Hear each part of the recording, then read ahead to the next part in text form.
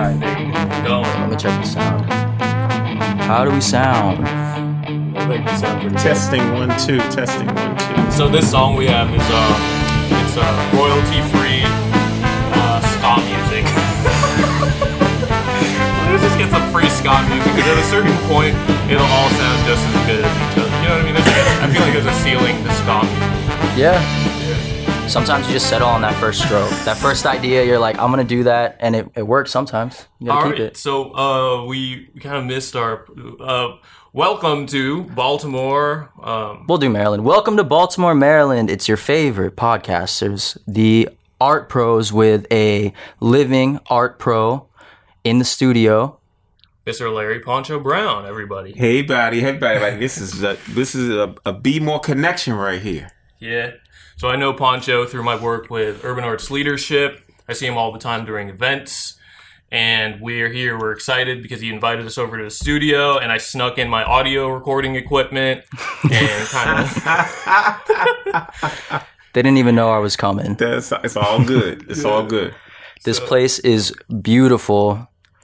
You guys should really check out Poncho's work. It's incredible.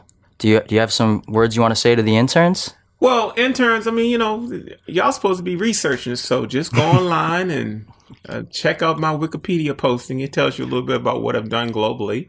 I wanted to ask you, did you write that yourself? No, I did not. You can't. The restrictions on that is changing as we do. I actually hired a service to help me do that. Cool. And it's a baseline of information. Before, I was a pessimist. So if you said Wikipedia to me, I had some smart-ass comment to make. But now I realize the value in it. So what I've been doing is that, if you can imagine, for the last 10 years when I did get interviewed by newspapers or whatever, the reporters ask you similar questions. And so what happens is that after a while, after 10 years, you have a baseline of redundant information out there. Yeah. That ends up online, that ends up everywhere. And so that affects your Wikipedia postings because you don't really have any meat. It's the same stuff. That's kind of fun. So now what I do when I do my interviews, I'm conscious of creating new content that's going to be documented in an article somewhere that will pick up and fill in the Wikipedia page that I have. Also, what I do before, I would have a guy come in and interview me, and I never reviewed what they wrote. I just kind of went with whatever, and they told me what paper it was in. Now I have them send me back what they're getting ready to submit. If a reporter says Poncho is a millionaire, then it goes in Wikipedia as Poncho is a millionaire. Oh. If I say I'm a millionaire, they won't use it. Yeah. That's some next level stuff. That's good. 100% art pro stuff right there. So you heard it here. Yeah. Poncho is a millionaire. Get this on Wikipedia. It's all that's about... my point, is that you got to be conscious of what you put out into the universe now, because there's a baseline of information. Don't believe? Go ahead and Google yourself. Mm-hmm. And there's a baseline of information on you right now, no matter what level you're at. And I want you to, my bio has been circulated for 30 years. So that means that's redundant information in my bio that people have been using for a fact that ends up online. Yeah. That Wikipedia will use bits and pieces of it. So that means that my bio can't be the same anymore. Is there anything that's a lie on there? What's so funny is that there are some mistruths in it, because what happens is if they when they do the initial Wikipedia search, they find a baseline of information based on you. Yeah. If there's an article there where somebody had my name wrong, then it's going to show up as part of their information. If I have a lie that got through, it's going to end up as part of their information.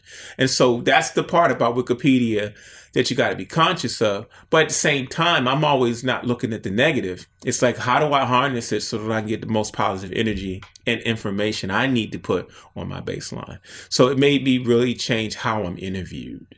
Cool. So let's familiarize people a little bit with who Poncho is. If you don't know who Poncho is, you definitely should know who he is. He's been working in Baltimore City as a Baltimore City artist for over 30 years. It's 40 years. I didn't want to say 40. Celebrating my 40th year. So Poncho started art at the age of 1. But honestly, my story is it's a simple one, and it's not an uncommon one. I went to Carver Vocational Technical High School, and at one point in Baltimore City, African Americans didn't have a lot of different places they can go to get a vocational training. Yeah. And so we had Mergenthaler, we had Carver, and we had a couple other schools that did trade-oriented formats. But I went to Carver, and I learned commercial art there, which is how I got my scholarship to MICA. So when I got to MICA, I took graphic design. At that point, I thought I was going to be a sign painter. I really did.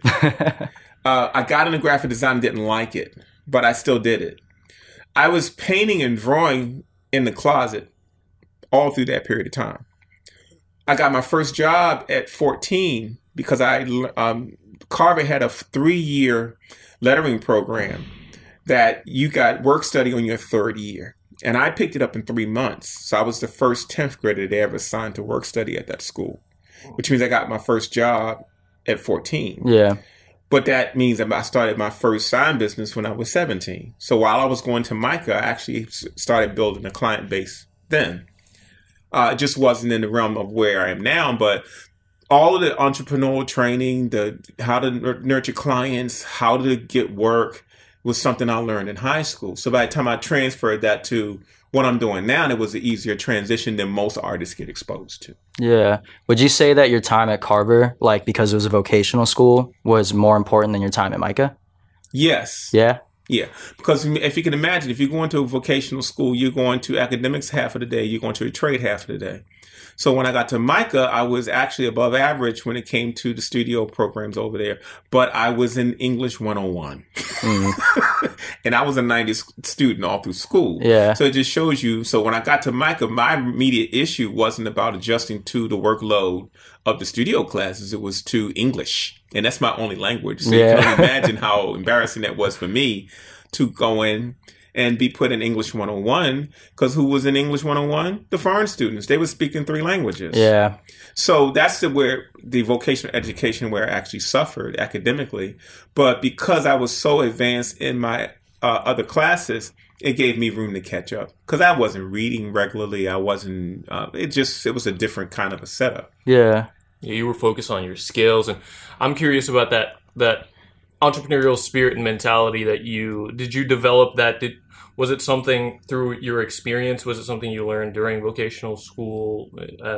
Absolutely. It was definitely attributed to vocational education. Okay. Because you were primed to be a small businessman out of high school. Got it. You had to learn how to use your trade. You had to go to, and we learned everything from bricklaying to all the things that people needed, food service, cosmetology. These were the trades that everybody used to survive. So here I was, a sign painter. That was like, you never worry about work as a sign painter.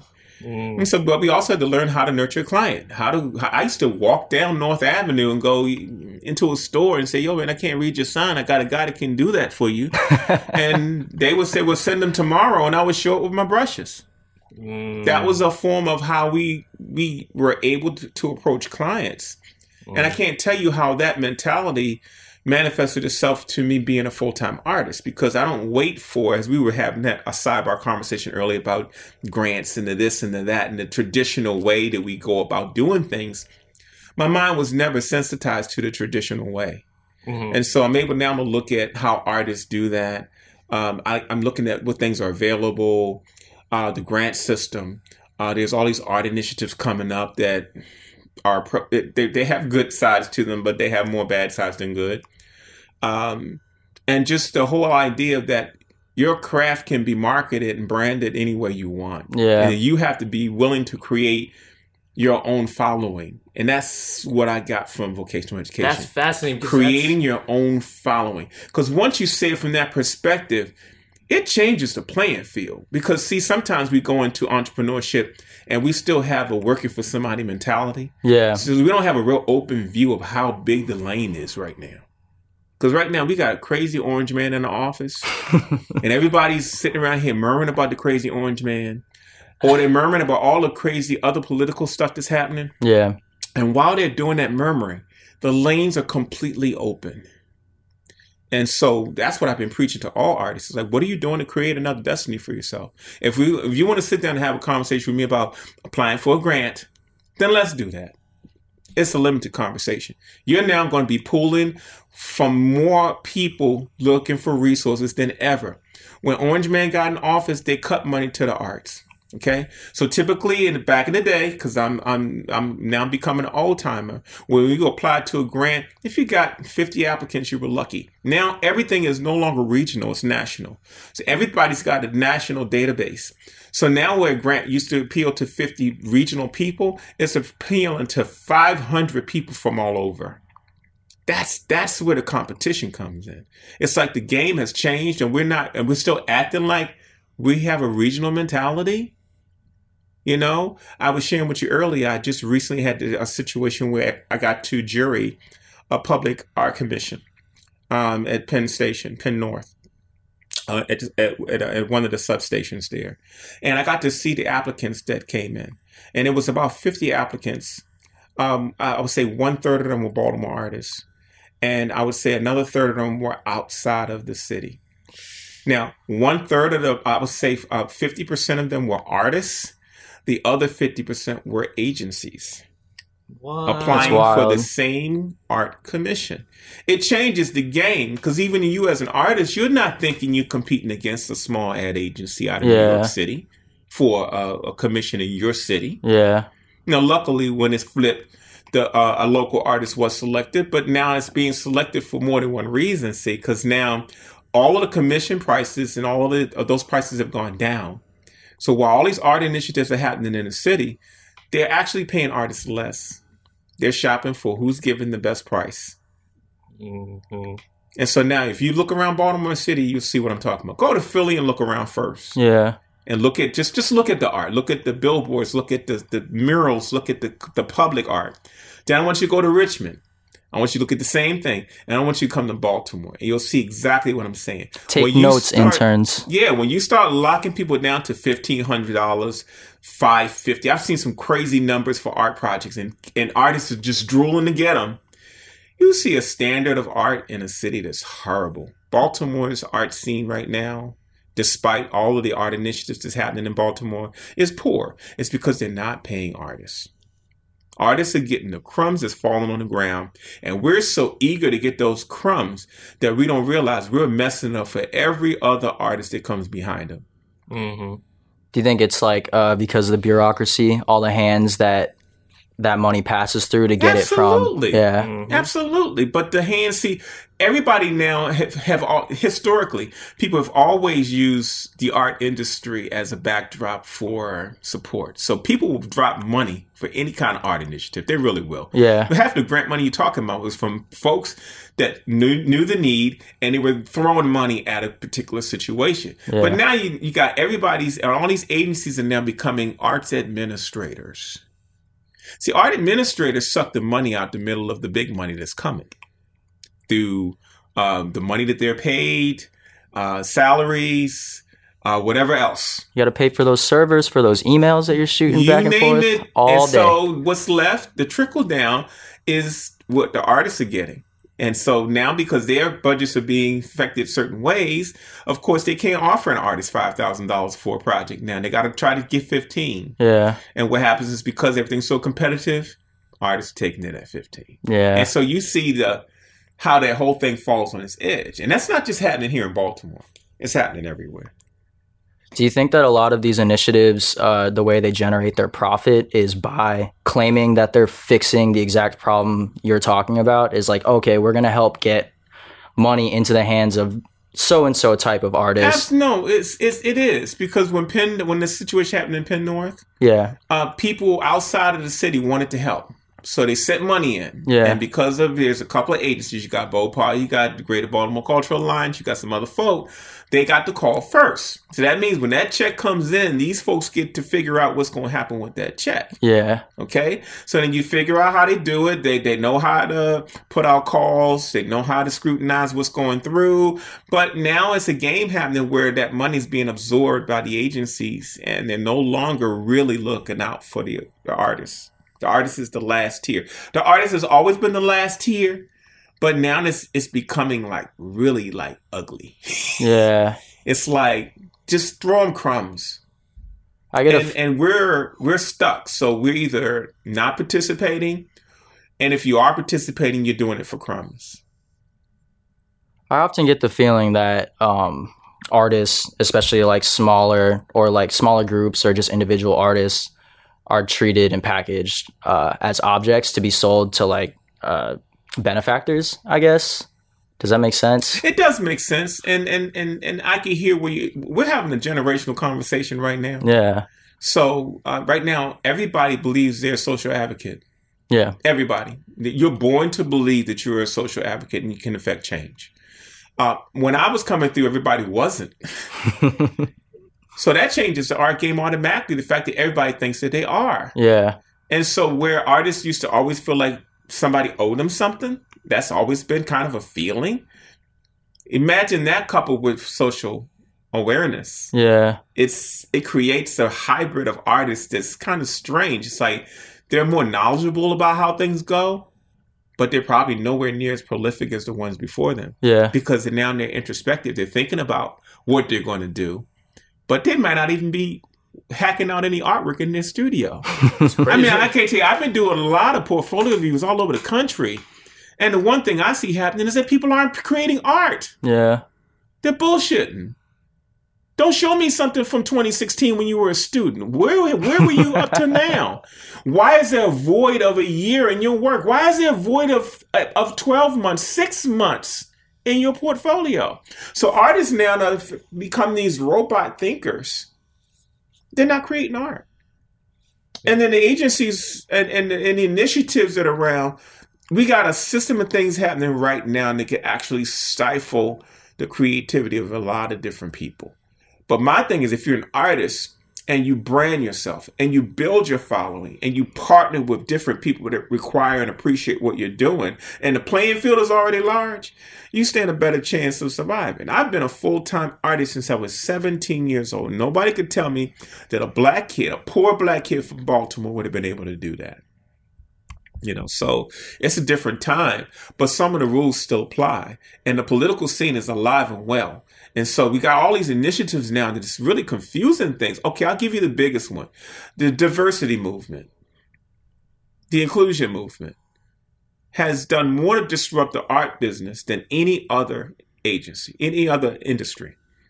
So here we go. People of color, black, brown, yellow, whoever, is in a specialized group. We want to make sure that these people get an equal chance at doing whatever. Okay? Then you go, okay, we're going to sprinkle in LGBTQ in that same environment. Whoa, what just happened? So if I had an African American initiative or concern prior to this diversity movement, what just happened? See, I had the civil rights movement. I had a whole bunch of other things that were motivators for me to find my road. Now there's nobody catering specifically to my group anymore. Yeah. It's now a diverse thing, and they can be racist in your face now because they're accommodating this group of people with the idea of equity. White folks now can talk to me like they're my equal or like they understand what I'm going through, and they don't. And African American is at the very, very bottom of that whole triangle. So I'm real abreast of what's available, how it's affecting us, these new movements that are affecting us, the talent level that's out there. But what I do know is that this is the best time to be an artist. I mean, I can get into fire and brimstone about what's happening, but this is the best time to be an artist. If you are an artist right now, everything is kind of lining up like the planets for you to do what you got to do. Technology is at the core of everything. If you are a musician now, you had to go and find a person that had equipment that had this, that, distribution, XYZ. Now you can go with about $500 and buy enough equipment to do what you need to do till you mature. Double-edged sword, though.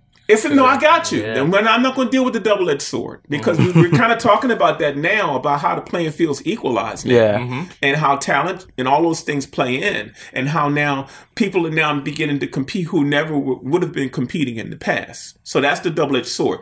But to me, when you have the tools, there ain't no. Let's just talk about the sword. Mm-hmm. When you got the tools, the only things left is creativity. Yeah. And a plan and an entrepreneurial sense. Mm-hmm. And now, because we got these words like branding and this and that, people use the word branding like, I'm going to brand they don't even know what the real understanding of branding is. It's about repetition. It's about reputation. It's about relationship. And it's about doing it redundantly, out loud, strong, and hard, taking no prisoners. That's what branding is. This is not some cute title for how you identify yourself. So the world's becoming a little bit more aggressive, but I'm enjoying it. I'm watching it like a big chess game. And I'm either failing on the chess game or I'm winning on the chess game. Game's still a game. It's still fun. And regardless of the double-edged sword, you can still cut something with it, regardless of which Absolutely. side you can still use the sword. Well, It's still a tool. I only reacted that way because there's two sides to everything. Yeah. You know what I'm saying? Yeah, as social networking has two sides to it, but you've just extended your reach by billions of people. I don't want to hear about the sword. Mm-hmm. You can give me whatever negatives you want to give me about the other side of what that means. Everybody's not a pedophile. Everybody's not stealing identities. Mm-hmm. You're talking about I can pull from a couple of billion people? Yeah. I couldn't do that in 1980. I couldn't do it. There was no way to do it. It was no way possible. I was forced to be a regional artist in 1980. When I got into the business, I was never regional, but I'm far from regional now. And most people now can launch a website, social networking. You're not relying on people in your area anymore. Mm-hmm. But you'd be surprised. Talk to the average artist. They still sound like it's a regional fight.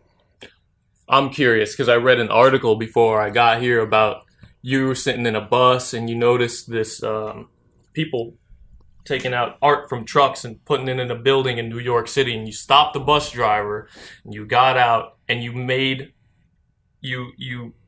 the decision of coming back there because you had this intuition that might be where you had to be to succeed. And I think that's a good way to kind of understand the difference between today with social media and without it. And when you said that the principles still apply, I thought about what you said about your vocational school and understanding. Today we use the word content, and we use that as a vehicle to get, supply the demand that people are having with whatever it is. Today it's a similar thing as an artist. Now the vehicle is the screen in our pockets. So back then, you made the decision and you solved the problem for yourself because you were opportunistic and saw that chance. And I'm just curious about, making that jump of, some people might feel like it's a risk. Other people might feel like it's a necessity. So I just wanted to, kind of elaborate on that, that opportunistic. For me, you got to remember, most of my progress happened before social networking. Yes. Most of my success as an artist happened just prior to social networking. I had already put 20, 25 years in before social networking even came about. So there was already a pretty intricate network of things set up that allowed me to reach 500,000 homes with my work that could never really happen now. If an artist right now started right now to try to replicate what many artists took advantage of between 1980 and say 95, they wouldn't be able to do it. Social networking would give them a chance to do it, but there was a sensitized market of things that were happening back then. And my success came because my people were looking for culture. They were dying for their culture, so all of a sudden they had no black art. And now all of a sudden this thing came out. If you can imagine, I know a lot of people's faces are just scrunched up, like, what the hell is he talking about? If you can think about most recent thing, I think the craze that happened with the Black Panther. That's what happened with me in the 80s with art. They were finally something I could relate to. man, a black superhero, a black cast. They just bought completely into the whole notion. Folks were starving for that kind of attention, which is why that movie did what it did. When I was coming through, there was the same kind of craze happening with art. The Bill Cosby Show had just came on TV, and all the art on the show was by prominent African-American artists. And they were two professionals, supposedly, you know, upper echelon family, both was doctors and this, that, and the other. They had all these kids, and they had this immaculate house that suddenly you had access to the pieces that were on that wall. Remember back to the good times when JJ had his artwork? The same kind of thing could have happened in the 70s, but technology hadn't improved to that point. Nobody could afford to print anything in the 70s. If Ernie Barnes' work was readily available in the 70s, the same movement that happened in 85 would have happened in 75. You said something interesting in that article, too, by saying that it wasn't popular to self-promote and to do that branding and talk about promoting your work. And it's totally different today. Now you have to do it. Oh, I made enemies. I had to fake a company name for about 12 years because I knew the chessboard. And I knew if they knew it was me self-promoting, it would affect me. So I came up with a company name and act like I was an employee of the company and had been going to the trade shows and selling my work. And these fools were going, man, we like your work, Pancho. Does your boss have more pieces? And I would go, yeah, I think they're getting released some new pieces in a couple of weeks. And I would go back and and it took them a long time to figure out it was me. But by then the demand had already set. Mm-hmm. So it's not like I came up with a slick master plan. You got to figure out what's happening and figure a way on the chessboard how you going to get around it. Mm-hmm. And you said risk? Yeah. Man, you got to be bold. You got to have balls. Even if you're female, you got to have balls. You got to jump in there and be willing to take whatever chances are out there, because what else is there? Conformity? Or going into the same trough that we've been talking about? Because there's all these troughs laying around of people just feeding from one place and they're expecting for something big to happen. It's just not really designed to happen from a trough. It's just not. Have you ever heard about Patreon? That's something like I really enjoy right now. Yeah, I have. I like Patreon a lot because it's an opportunity to kind of like interact with other people and really prove how much integrity that, you know, you have as a person putting out that branding, because I think that's a big part of branding is, you know, how much you put into it, the type of work you put into it, the type of consistency you put into that energy, because you can be consistent, but it's easy to tell if it's just like, you know, how much does this person care? I mean, again, you're talking about integrity. And oftentimes when we're trying to assess a movement of any kind, we're always questioning integrity in what we do. And that's something that the new generation does to a fault. Yeah. You're weighing an issue that has nothing to do with the game. Okay? Branding has been going on since the beginning of time. You can sit down and come up with all these aesthetics that you think make you a better... No, branding is branding.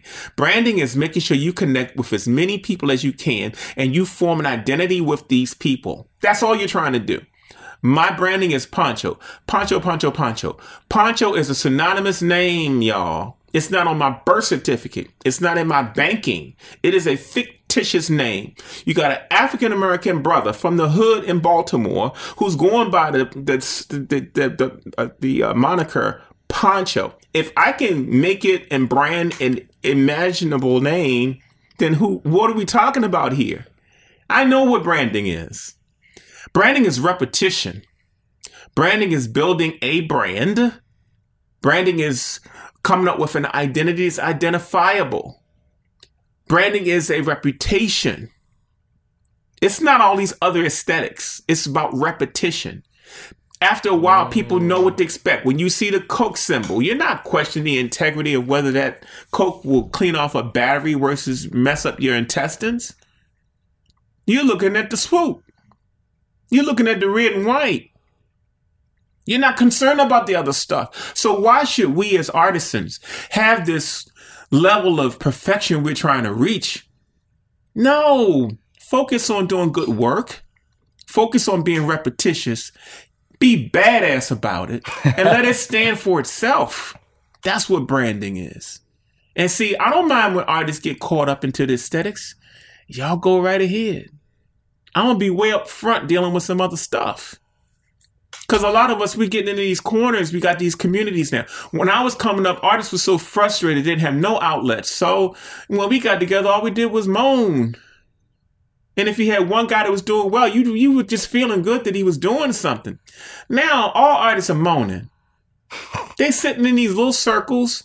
They pick about 10 artists. The artists are all together. They're more unified than we were. They know each other. They know each other's work. They do shows together. They put their resources together to do exhibitions. None of them making a dime. Mm-hmm. They're so content with being in their circle.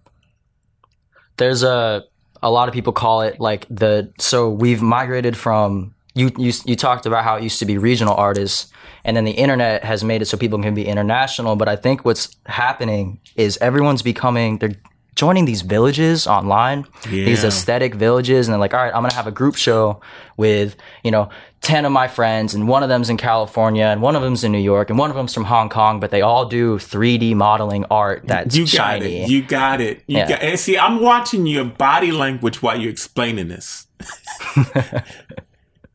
No, you just had a particular attitude about how that's being approached. And that's true. That's what's happening. Yeah. That's the new wave of how we are socializing.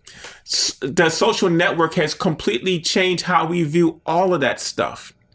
But entrepreneurship, that don't change. A lot of us talking about it. I don't think that. And so really now I've changes. watched people do stuff like that, and they can't get people to the building. They can't get people to buy anything. And if they do come, they come in to socialize.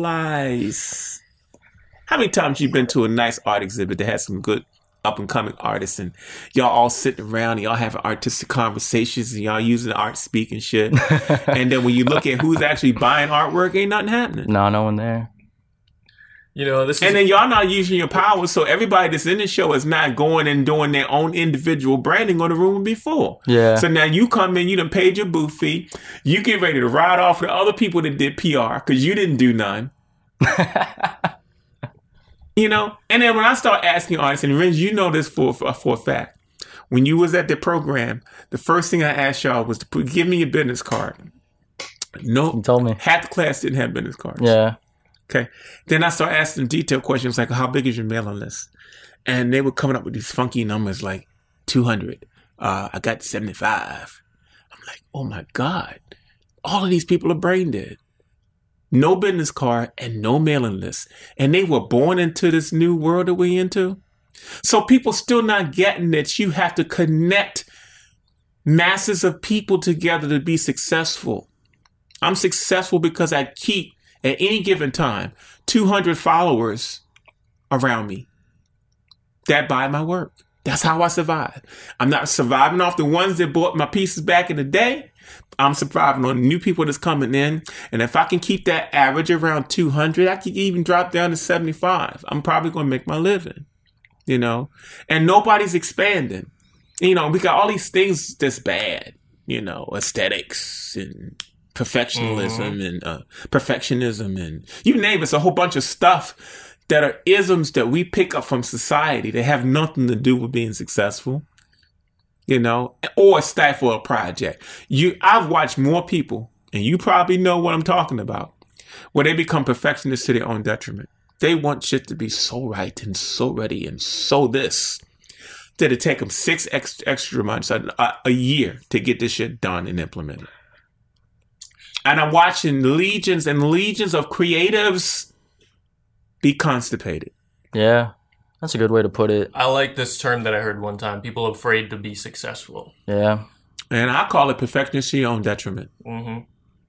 Yeah. No, because now you just do it, you launch it, you learn what's going to happen from it while you're developing it. Hey, man, I got to get my website just right. Oh, I got to get this right. Yeah. Oh, I got to get this right. Oh, I need to do this. Oh, I need to file from an LLC. I need to do this. And now people are building companies. I got Bright Images something. And they're building the company. They're not building themselves as a particular artist. So now they're going to build this company for 3 to 5 years and then realize, oh shit, when people want to find me, they're going to look for my name. So then you got to go all the way back, rebrand yourself and start over again. I've seen these things happen over and over again.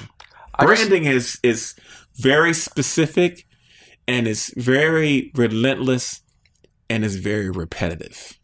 I think that like a lot of artists, especially our age, come to this Well, we're so like the bad side of social media is clearly that advertising is more than half of the information we intake, especially like high level advertising. Like you said, Coca-Cola, whatever, Pepsi. We talk about Pepsi a lot. A lot of people our age can't discern the difference between like an authentic like artist personality and a branding campaign that they see. And I think that the reason why people shoot for perfection, and I face this issue, is that I see, things that do big numbers, and it's because I forget that they have hundreds of people working on those projects. They have millions of dollars to throw at these things. And I'm like, oh, their website's perfect. Like, I don't want to launch unless my website or my product is as good as MIT's product or website. I got you. And you just pretty much just personalize what I said, the statement before that. Yeah. It's a cycle of that happening. And I think social networking does that to you. We're aiming for a level of perfection sometimes that doesn't have many variables. You're just looking and you're trying to adapt to it, and you don't even really know. Yeah. I mean, these people are reaching, their job is to reach millions and millions and billions of people. Right. Yeah. While you're looking at the aesthetic of the website, now you should be. If you go to Amazon and everything on Amazon has got a white background and it's got white images behind the product line, then you need to go to your website with all them funky ass colors, and all those backgrounds behind your products, and you might want to make the switch. You don't have to have your own identity.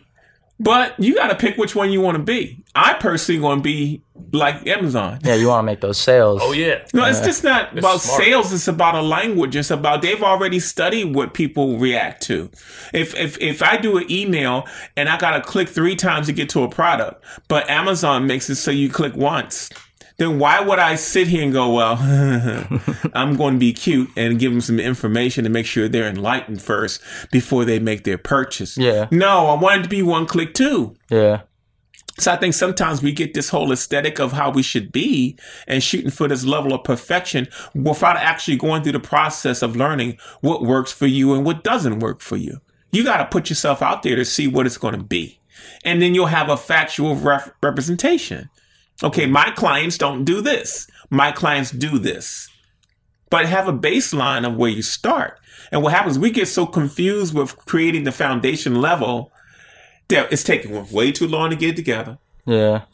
And guess what? Most of this has nothing to do with money. Most of us say, well, we don't have the money to do it right now. We got to do X, Y, Z. We got to raise some money. Or we need to do a grant. No, both of y'all are shaking your heads and making faces. But I'm telling you, that's the way people are thinking now. And everybody's constipated. Yeah. They have everything they need, but they're not on go. And the strongest slogan I have ever seen in my entire life is just do it. It's true. Yeah. Well, I wanted to reel it back a little bit because we were talking a little bit about how there is a stigma about self-promotion.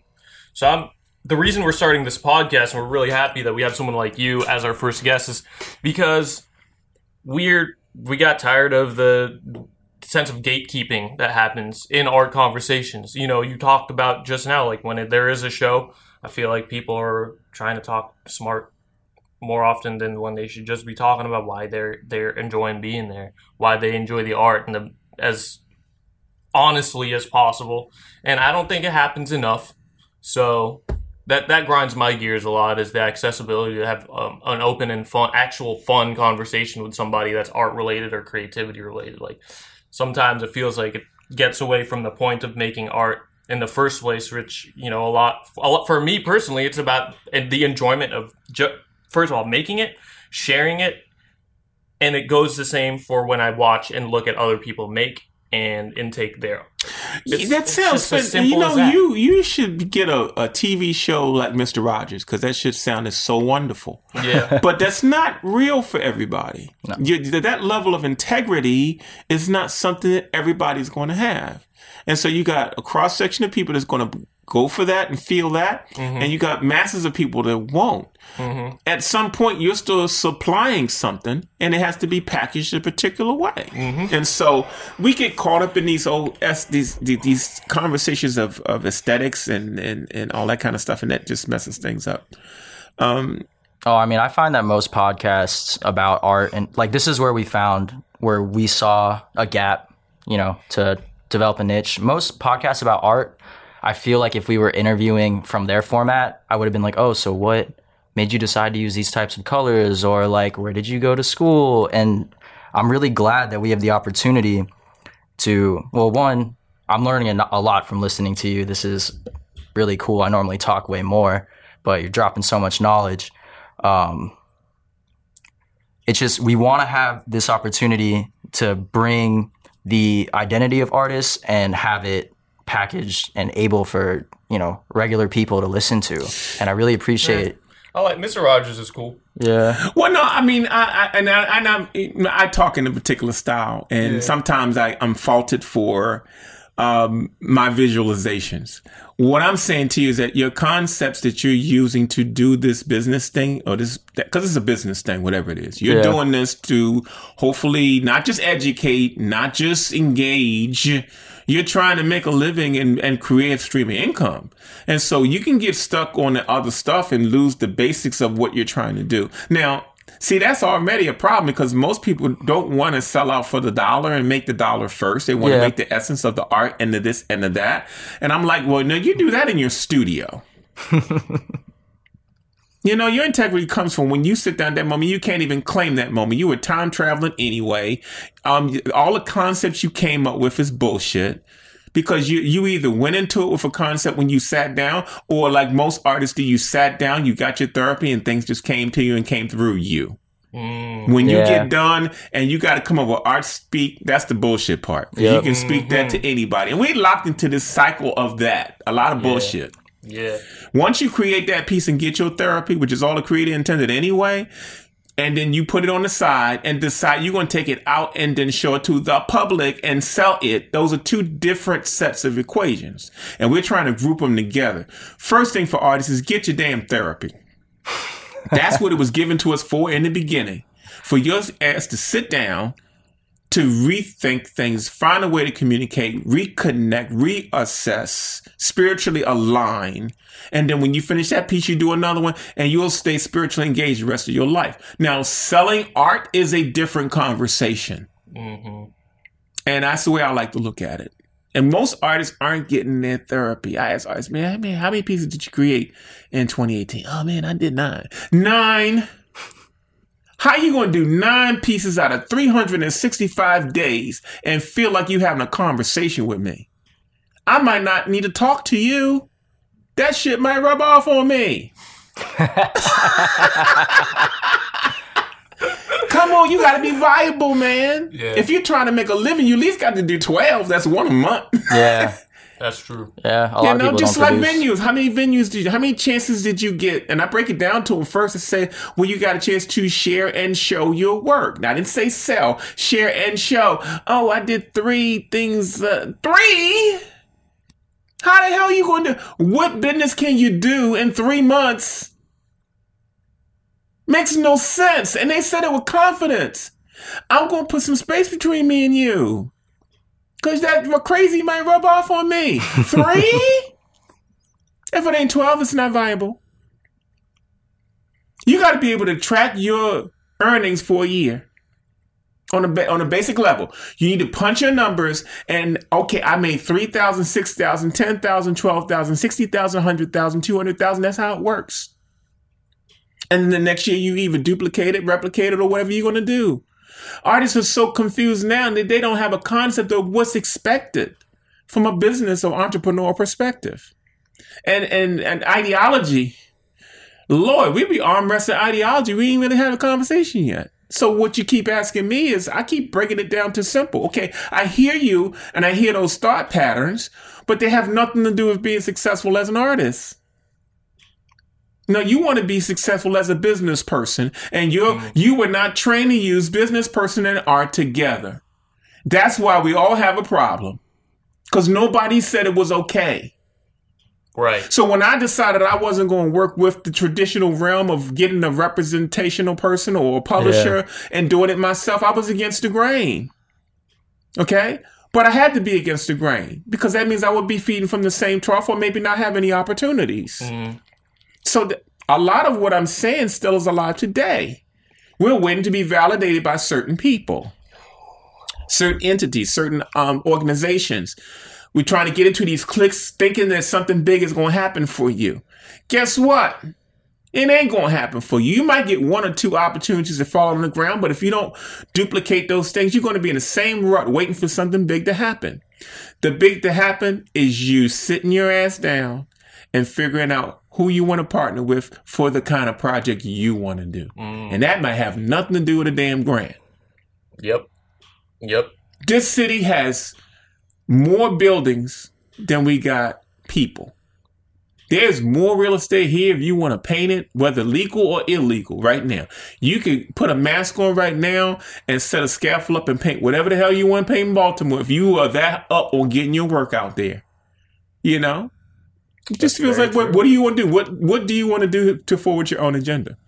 If you're not collecting a following of people and sustaining that, then all of it's going to be temporary.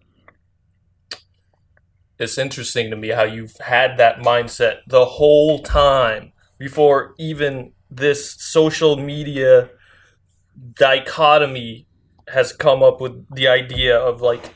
Well, it came not because I was a mastermind. It came because I had a specific problem. I was a graphic designer trying to be recognized as a fine artist. Nobody wanted to hear that.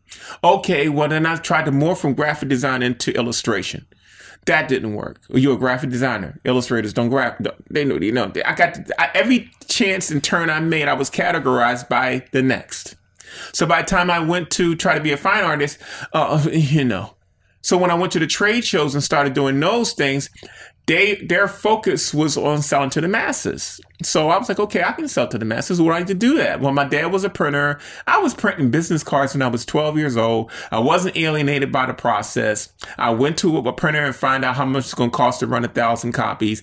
That's how my career started. While most artists was trying to figure out how the art business worked, I was already publishing. That was the simplest thing that could happen for me in the 80s, with technology making it possible for me to run 1,000 sheets for $4,000. Now that cost is around $1,200. It's crazy. So no, I didn't know right away. I got into it quite because I had to be able to service these people. The trade shows up that the story you were telling. I went up to New York City with a portfolio. Someone called me and says, Poncho, I know someone is buying illustration for Ebony, Essence, and Jet magazines. I was already excited. I was on the bus before they could tell me. I went there and I was surprised there was a white guy there that was going through the portfolios. So he's flipping through my book and looking at me rather than looking at the book. And I go, man, I came all the way to New York for the same shit.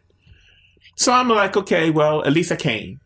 Jump on the bus to come back to Baltimore, and I go past the Javits Convention Center, and people running in and out the building with canvases, jumping in taxis and limos. And I'm going, man, let me all right here, man. I want to see this happening. So I got out. I went into the show. It happened to be Art Expo. And at that time, the Art Expo was bigger than what Art Basel is. It was the largest art trade show in the United States at that point. Man, I bullshitted my way in there. It was the last hour of the show. And here I am in a place that's got literally thousands of booths trying to run through that place to see art. I can't tell you how frantic it was for me because I had never seen that before. And I just knew something was going to break. And then while I was doing my run, that last hour, my brain, because I come from the inner city, I only counted 3 black people out of all the booths I saw in that show. And I said, that's where I need to be. And within 2 years, I was in that show. And so that's kind of how it started for me. You get introduced to different things. You got to figure out when to take that leap. And not enough people are leaping. People are being very cautious. They're being the risk. You mentioned risk earlier. No one's taking risk. What risk is there to forward art? What are you worried about? Rejection? I mean, what is there? Are you going to explode if they say no? No. So we're actually become this passive aggressive group of people who are super knowledgeable, who are very sensitive, who are socially conscious, but we're constipated.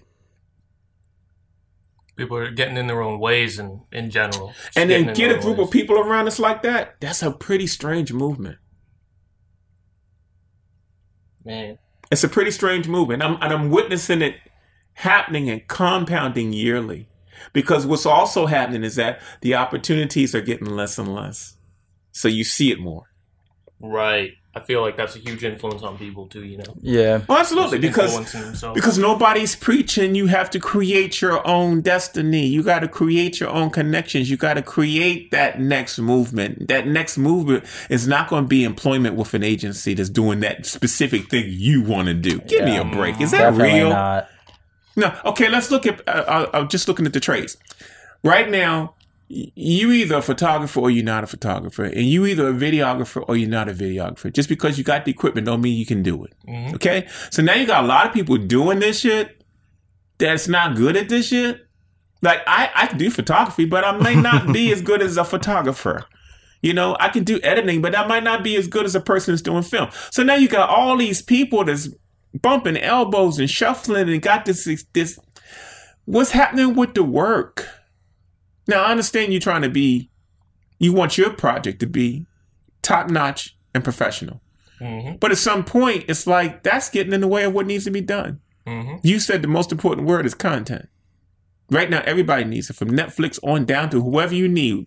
I mean, it got tons of places that need content. And that's a very lucrative place to be, or a very good place to conceptualize where your next dollar is going to come from.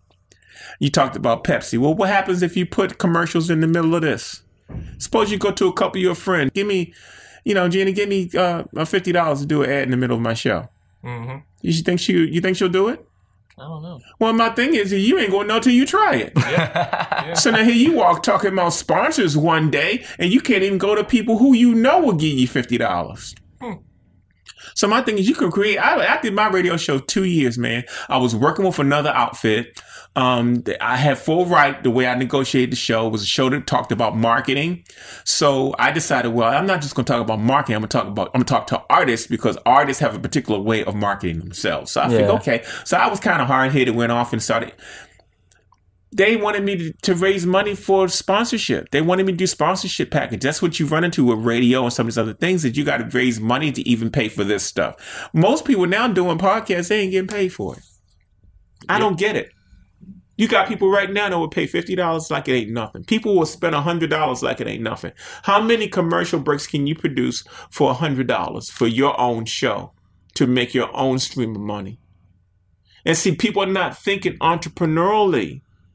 They're looking at stuff and they're assessing stuff, and they'll say, hey, look, I know I can't get a big sponsor like Coke or want them to do a commercial. But hey, what about the small guy? What about Kevin's, Nancy's across the street?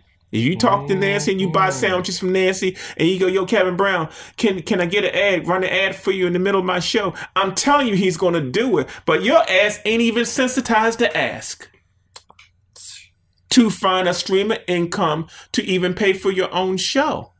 This ain't costing you much but the equipment, but the sponsorship, that's easy. That's easy. I'm going to run around the block real quick because I'm getting pumped up from all this. Pumped is good. Yeah. Pumped is what's missing. Pumped up. I need to run out the block. Pumped is what's missing. Do some laps. Because my thing is that it's as dismal as all the stuff we talked about sounds. It's still wide open. It's the best time to be an artist. You have every tool available to you right now. But if you're not willing to sit down and design the people you want to partner with, then you're just playing the wrong end of the game. Play checkers rather than chess. I'd rather play chess. Yeah. Gives me more options. You want to play checkers? You want to play tic-tac-toe? Go ahead. Have fucking fun. You're going to meet at the same goddamn place every point. Okay? I want to play chess. Because there's a lot of other ways to do this. And if an African-American brother, I'm probably the lowest totem pole right now when it comes to promoting art. There's still an avenue out here. There are people like me that want to see what I do. And it's my job to not sit here and give you all the sob stories of the people that didn't support Larry Poncho Brown, but the millions of people that have. I make my career on the people that know what I do. You're using that sword to your advantage instead of talking about the edges. Hey, I can sit here and bitch and moan about Baltimore. I've been here 57 years. Baltimore has never given me a goddamn thing. Bopar ain't never gave me nothing. For years, they were trying to keep me out of Artscape. See, the jury is a racket, too. Yeah. If you're going to be, and no black people on the jury, and black people's work have a particular look, people of other persuasions have a look in their work, you can be racistly excluded by the content of your work. I'm talking to artists about the same stuff now, and they wonder why they're not passing juries. I had to design a style to jury well. A style? I developed a style to jury well. I was an illustrator. I'm a graphic designer. My work is not traditional. Right. So if I put in my drawings and my paintings and I'm using airbrush and all this other stuff, I'm not going to jury well. If my work is super pro-black and scary, I'm not going to jury well. If I'm using orange, green, and black, I'm not going to jury well. So at some point, I had to come up with something that looked painterly, something that wasn't aggressive, something that looked more traditional to jury well. And that is something, take notes, interns, because if you don't keep trying, if you keep being afraid to mess up, you're not going to be able to learn what works for you to jury well. Oh, not only that, you have to humble yourself. Because everybody out there now wants to do what they... And see, now what you guys have is... Being yourself is prided. When I was coming up, that wasn't. You be yourself when you grown. Now everybody comes in trying to have their own identity. You know? So now you want to submit what the hell you want to submit. You want to paint and produce what you want to paint and produce. And now the marketplace doesn't know what to do with your stuff. Everybody's work now is socially plugged in. So they got shootings and Michael Brown and Trayvon Martin or marching. Okay, who's going to hang that in their living room? You got powerful work. You're speaking. Yeah, your work has a source. Who's going to buy it? And so now, you know, I came through a time where those things were separated out. You already back then knew. I know who my demographic is. My demographic's from 35 to 65, and they're 85% women. They're 4% white. It's 5% other. Most people don't even know what their demographic is. I know who buys my work. Mm-hmm. So now you got all these socially thinking people now who are doing works that really show the struggle of the things we're going through. We're going to hang that shit. You got to sit down and figure out what is you and who you're trying to connect with. Mm-hmm. For instance, there's a women's movement going on. Shit, there's a dog movement. The animals got more rights than we got. They got dog like places you can leave them for, like holidays and shit. Yeah. They got stores that cater to just dogs. So you paint dogs. And that's your hobby. That's what you feeling. Everybody else think you crazy because you paint dogs. But you're not sitting down trying to figure out how to make that work. Something wrong with you. There's a lot of opportunities out there. So I'm using that. I'm being a smart ass to use that example. But that's really how it works. You got to figure out who you're going to plug into. And then look at the longevity of that, what that interest is going to be. And once you get that, along with your branding, along with your business savvy and entrepreneurial spirit, that's how you survive as an artist full time. It's not all the other stuff. It's not the ethics. It's not the integrity. It's not the perfection. It's not all those things. It's not these standards that stifle and stop. And most folks now are so scared to take a risk because they don't want to make a mistake. Because they don't have enough trial and error, they're afraid to put themselves out there. Because nobody wants to fail. Let's talk about the real thing. Those are the problems. That don't have nothing to do with the creativity. That don't have nothing to do with being successful as an artist. Plus, I want to rewind a bit too. When I went to MICA and I went to get my program at school and I picked out graphic design versus general fine arts, the graphic design program wasn't discounted. It was the same as fine arts. So why is it as soon as I signed my application and turned over my check, I signed on to be a subclass citizen as a graphic designer? Because if I had gone general fine arts, the hierarchy would have changed like this as a perception of being an artist.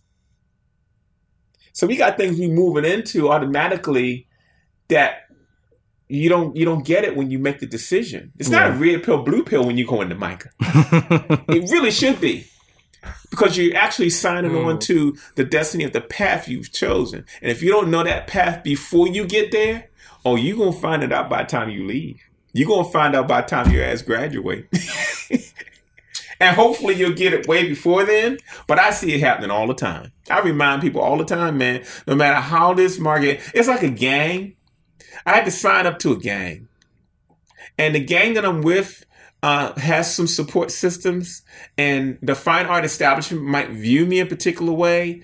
The fine art establishment might not like the fact that I'm a solo person, that I do my representation, I do my self-promoting. That comes with the gang that I'm in. So that means that if my aspirations are to be into a museum one day, I might have signed up to the wrong gang at this point in my life. But guess what? I looked at the other side. I looked at the other gang. My counterparts in museums is horrible. Elizabeth Catlett, Charles White, Jacob Lawrence, their works are way below their white counterparts.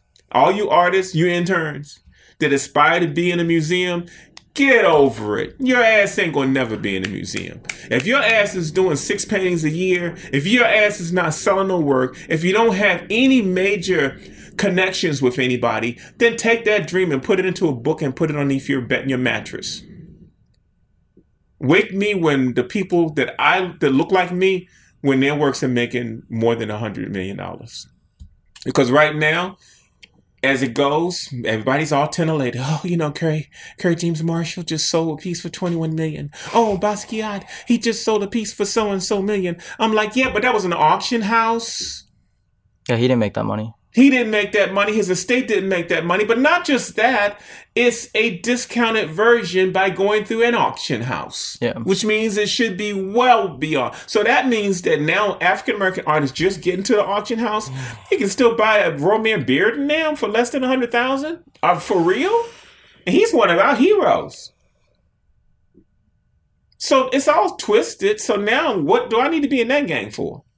My biggest slogan that I want them to put on my tombstone is that I'd rather be in 500,000 homes than one museum. That's real right there. Yeah. I don't fuck with that institutional art. I don't like the gallery and the museum. I got you, but no matter whether you like it. Yeah.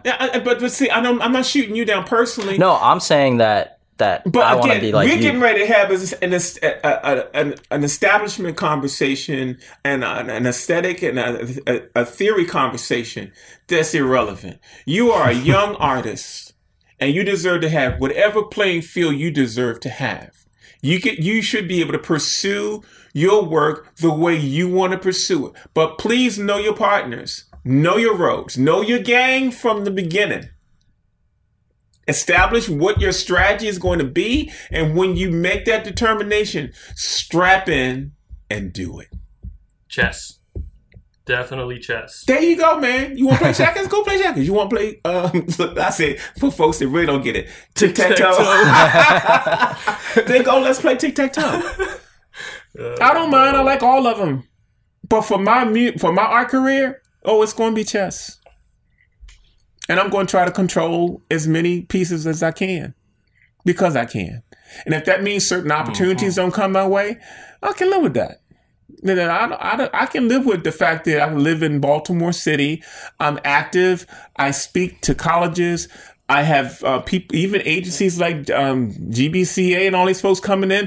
GBCA ain't going to never give me the breaker. They're not going to give me the rubies. They're not going to give me any of those things. I get that. Melissa King Hammond was my instructor over at MICA. She's my son's godmother, but I already know that I'm in a different part of the business. But the gang I signed up with is not part of that gang. Now, does that mean that some things won't fall in the middle? Oh, yeah, they will, because I've been doing it long enough now where I have a reputation in the business. I've done my own branding. I've done a lot of things to support my longevity. But I have chosen my path a long time ago. I tell people proudly when they look at my work, I'm a graphic designer. That's what I came into this thing as. I didn't have the aesthetic. See, another thing, too, is that people thought I studied illustration and painting at MICA. I studied graphic design at MICA and photography at MICA. Yep. So that kind of destroys the expectation of coming out of art school. I remember one thing that stuck with me very well was someone doing a presentation said that most of you, if not all of you, who are in this painting program probably aren't going to be ending up doing painting when you graduate, because you're going to need to figure out how to wear all those hats that you need to wear to be successful, because you need to be successful in your own way, and you cannot follow a guideline. And, it sounds overwhelming. Like, oh my goodness, Oh, I it's gotta do all real. this. I went through the same thing. Yeah. 1980. I'm registering at Micah. We're in the station building. They're going through registration. All the students are there and they're calling roll to see who's there, who's not there. And the guy says, most of you guys are not going to do this as a living. There's a small percentage of you that are starting this venture that will finish. He said that at almost day of orientation. So you can imagine being a young African-American male in the room, what I may or could have heard, depending on my disposition. So we got to keep rolling. Art is the backbone of everything, but nobody don't like us. We're not special. Artists walk around thinking they're special. You're not special, man.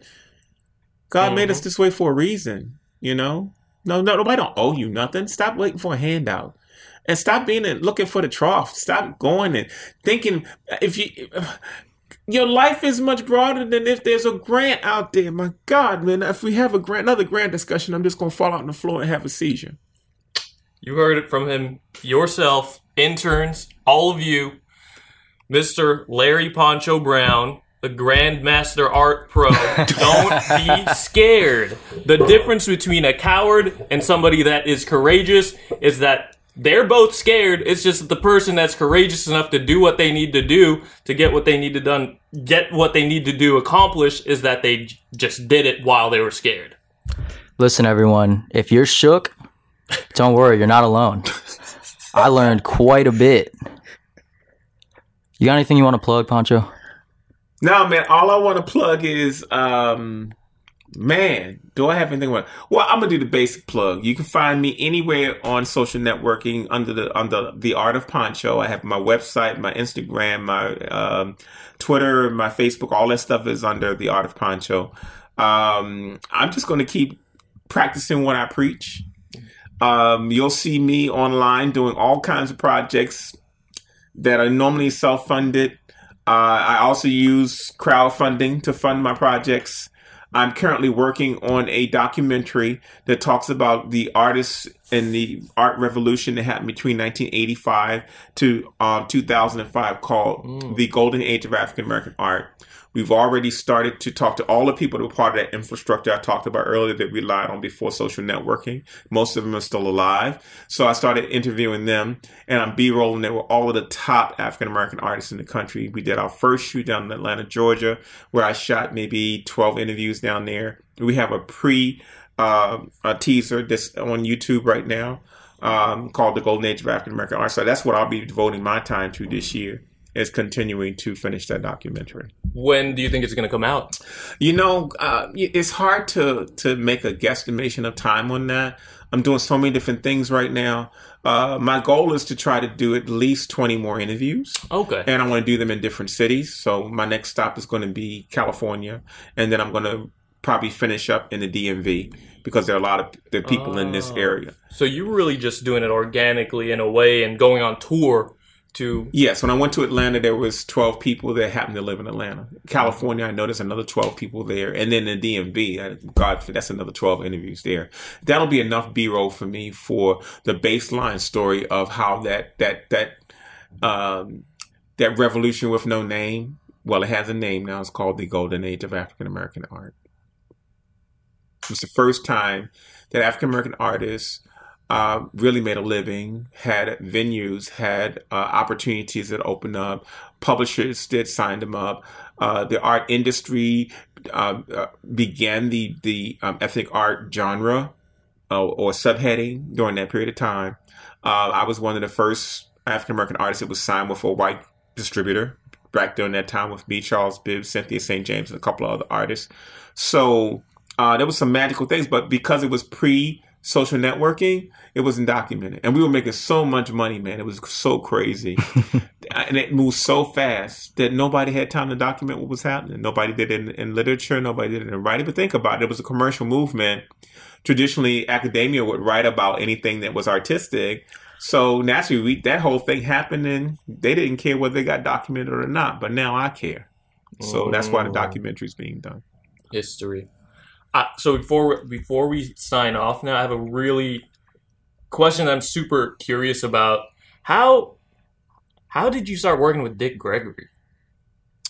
Hustle, man, hustle. That's so cool to me. Dick Gregory was doing a lecture here in town, and another friend of mine who happens to be a vegetarian, Reginald Turan, shout out Reginald Turan. He was my strategist. We would sit down in my black bedroom. And we would say, hey, man, we're going to go see Dick Gregory. Back then, Bohemian Diet was at its height, and he was a nutritionist, and I was an artist. So we said, man, we need to meet him, man, if we could meet him. So we plotted it. He was going to be at Catonsville Community College giving a lecture. I put a portfolio together, a whole bunch of stuff, and Reginald went, and we went and met him, and I gave him the portfolio after the thing. Didn't make it a sales point. I just said, Mr. Gregory, this is a gift for you. And Reginald went up and introduced himself. We started to leave, and he opened it up and he says, young brother, come here for a minute. And I said, yeah. He said, did you do all this work right here? I said, yes, I did all the work. He gave me a job on site that same day. So if I hadn't taken the initiative to even just go in front of him, it would have never happened. But I have that kind of, I'm curious of how to form partnerships. And I think that if I want to leave you with something, that's what I'm encouraging. It's not based on what's in your pocket. It's based on somebody that can see your vision and may have the resources to make your vision come to fruition. That's our future as creatives. It's not the other way around. It's not grants. It's not art initiatives. It's corporate. Corporate is unscathed, untouched. Typically, corporations give money to art entities, but we're not finding ways to partner with them. If you're not writing a proposal and sending a proposal on somebody's desk for some sort of artistic partnership, then you're not laying any seeds. If you're waiting by the phone for the phone to ring, it is not going to ring. Okay. And if you, and when it does ring, your ass is going to be somewhere at the subway. You ain't going to hear it when it comes in. You have to be willing to create opportunities. Writing proposals is the baseline of any of that. If you don't have 10 or 5 proposals on somebody's desk, that is a partnership that you like. Okay. You can pick anything. I mean, so for me, it's so abstract. It doesn't make sense to illustrate what I mean. I mean, I talked about it a little bit when I talked about the dog thing earlier. That's the easiest way I can equate it to you. That's how it is. You figure out what your work best speaks to, and you start partnering with people that are along the line of the work that you do. Newspapers are looking for stories. You can get ink now before like you never did before. Right now, you can pretty much write your own story, submit it with a picture, and most papers will write it because they don't have the writer dispatch they used to have. They don't have the photographer dispatch they used to have. So they're basically waiting for stories to run, and they need them all the time. So what happens when you wrap your art initiative around finding your own media, and now you can cover it with your own video, and now you can YouTube it and present it the way you want? It gives you power that you never had before. And now I'm learning how to use that power to help me not only stay relevant, but to keep people abreast of the type of art initiatives I'm getting involved in. It's the most exciting time to be an artist. Peace out. What's your sign-off question? Did you have a sign-off question? Oh, did I sign off too quick? Oh, no. What's your sign-off question? Because your stuff has been deep, man. And your eyes wrinkle in the middle before you ask the question. Oh, I'm so used to tuning people out, but you're so intelligent that, like, I was completely engaged. I also have terrible eyesight. No problem. Man, that question sounds so dumb now. It's not dumb. I was going to ask you, if you had to rate yourself out of 10, what would you rate yourself? I don't rate myself. I let other people do that. There we go. That's 10. a perfect answer. Yeah. Yeah, I'm not trying to fit anybody's mold. I'm not trying to compete with anybody. I know that what I do well. And I just leave it there. I mean, because your ego gets too into it, you're going to lose anyway. I try to stay as humble as I can and just work. And that's what I do. I work. I let other people determine what I am. Boom. Out of 10? Out of 10 for you? Yeah. 10?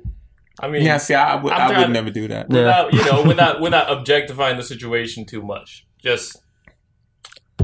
Well, today I hope that Renz and I were 10 out of 10 Art Pro students. You guys are 10 out of 10. I'm going to reserve mine for what other folks may feel. I know what I am, and I just kind of ride on that energy.